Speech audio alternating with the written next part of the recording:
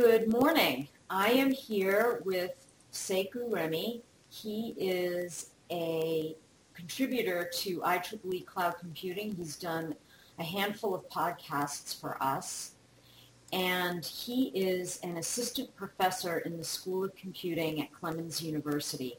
And he's a researcher with a human-centered approach to cloud robotics. Sekou Remy, do you have anything to add to that? Yes. So we're having a lot of fun at Clemson. I have a really active and energetic and young group. I do research with undergrads and grad students in computer science, electrical engineering, and a couple folk in mechanical engineering as well. But we're really interested in how the cloud can be leveraged effectively with robotics. Excellent. Sounds interesting. So today we're going to be talking about a diagram that I will link in the podcast that you sent out, and you actually have a set of slides as well, correct? Yes, I could share these as well. Okay, why don't you go ahead and share them?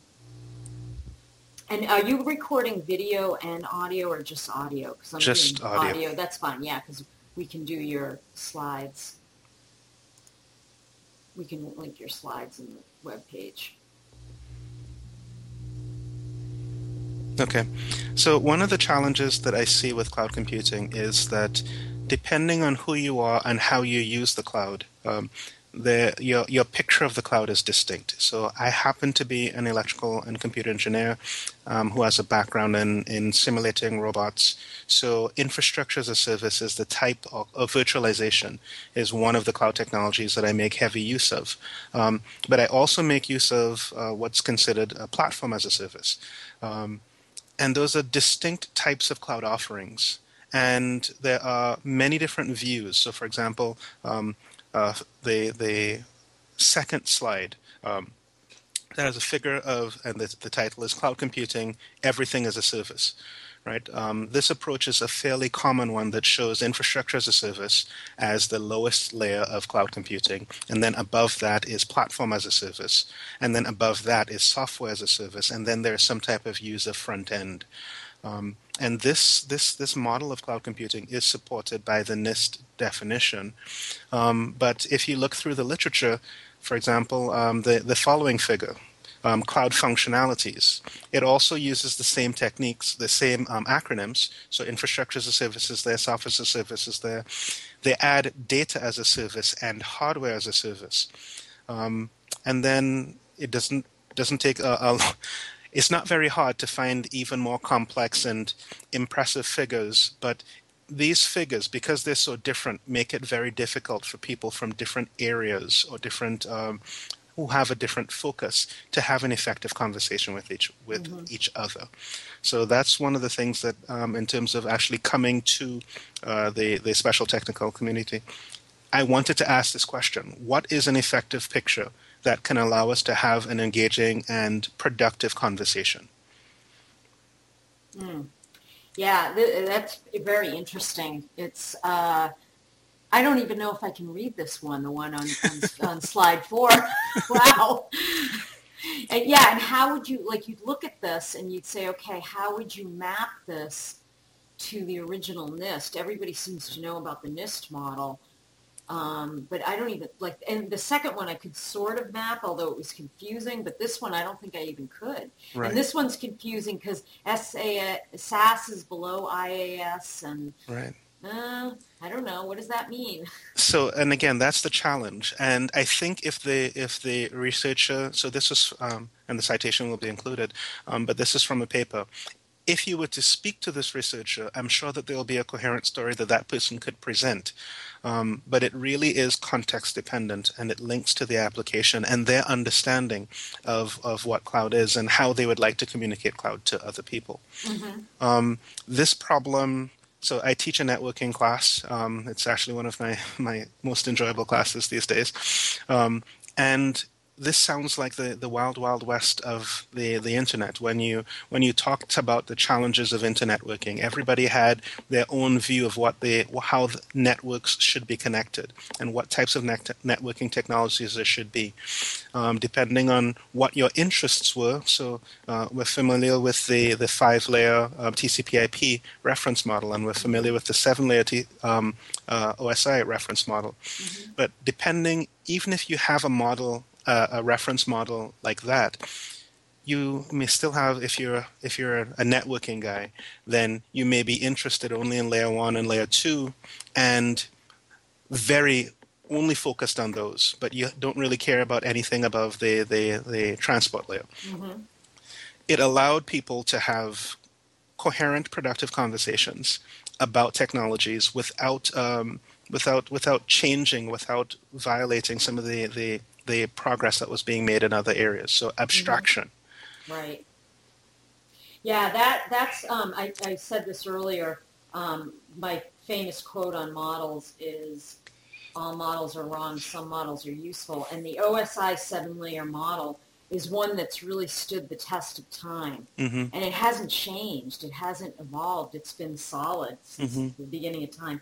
So, yeah, can we do the same thing with cloud? And I told you in my email when I saw this looks like the OSI model, almost with 7 layers. Right. Yeah, so the model that I found, which I didn't know that it existed. There's a I think he's the CTO for Mendex, but Johan Den Haan. I hope to interview him really soon, so all of our questions I'll actually take to him as well. But he, in a 2013 blog post, presented this model, and I realized that he talked about this model probably as early as 2010 or 2011. But the model, I think, is a much more effective way to talk about the different types of cloud computing resources and how these things interact with each other. So his layer 0, which is not featured in this figure, he promises me that there's a layer 0 that will be included in all his new figures. But the layer 0 is hardware, and that hardware is broken up into the three basic categories of hardware that relate to computing. So there's the actual computation, there's the communication, and then there's storage. Mm-hmm. Right? So in his model, in this layered model, each layer has an element of compute, communication, and storage. Mm-hmm. So layer 0 is hardware. Right above that is layer 1, and in his words, there are virtual machines as the compute, software-defined networking as communication, and then software-defined storage as storage. And again, it's very natural that fits. Virtual machines would be the equivalent of infrastructure as a service. So this layer 1 would be the equivalent of your infrastructure as a service layer. On top of that, he has layer 2, and he called this foundational paths. So application containers is the compute area. Routing and messaging is the communication area, and object storage. So I view this as your when you go to Amazon and you say, I'd like my S3, please. Or you'd go to whatever, OpenStack has its own object blobs. You can basically say, I'd like this volume. And it's not at the hardware level. This fits in at layer 2. Mm-hmm. Then layer 3 is what I would consider the traditional platform as a service approach. This is where many of your popular, so your App Engine, your Heroku, Azure would probably fit in there. But then again, Azure is not just a PaaS or traditional PaaS. And then as you go higher up, you increase in abstraction, even getting to incorporate things like business processes as a service. So that's his layer 4. And what's the famous cloud platform for sales? Force. So Salesforce.com. Yeah, and then there's Force. There's right.